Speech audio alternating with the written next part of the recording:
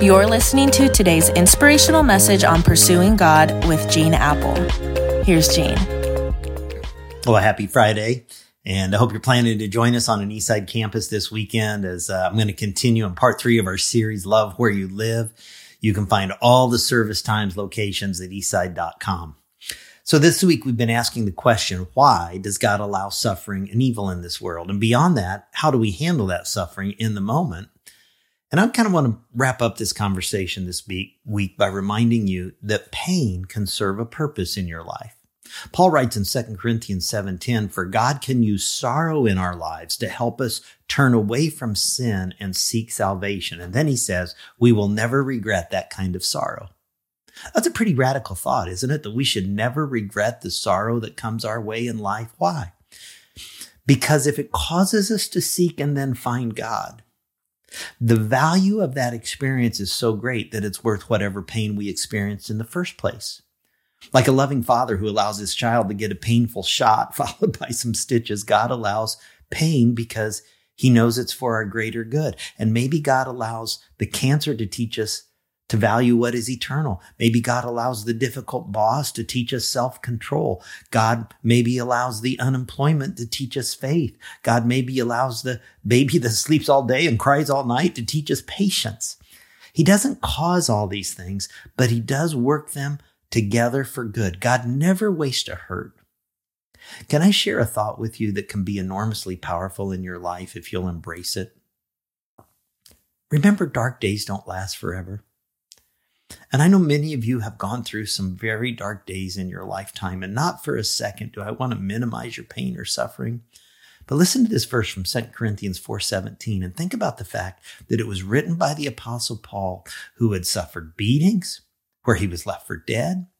He'd suffered shipwrecks, imprisonment, hunger, thirst, homelessness. And his perspective was, he says, for our light and momentary troubles are achieving for us an eternal glory that far outweighs them all. Paul says, while the suffering is intense for a few years here on earth, that pales in comparison with the thousands and millions and billions of years in eternity. Friends, that's a picture of heaven. It doesn't deny the pain that you go through in this life, maybe every day of your life.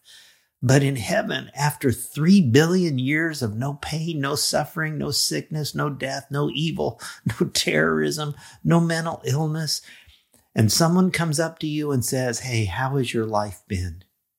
Wouldn't you say it's been unbelievable? Heaven is incredible to be in the presence of God who is so loving and a nail-scarred Savior who is so forgiving. I mean, it just exceeds my wildest dreams.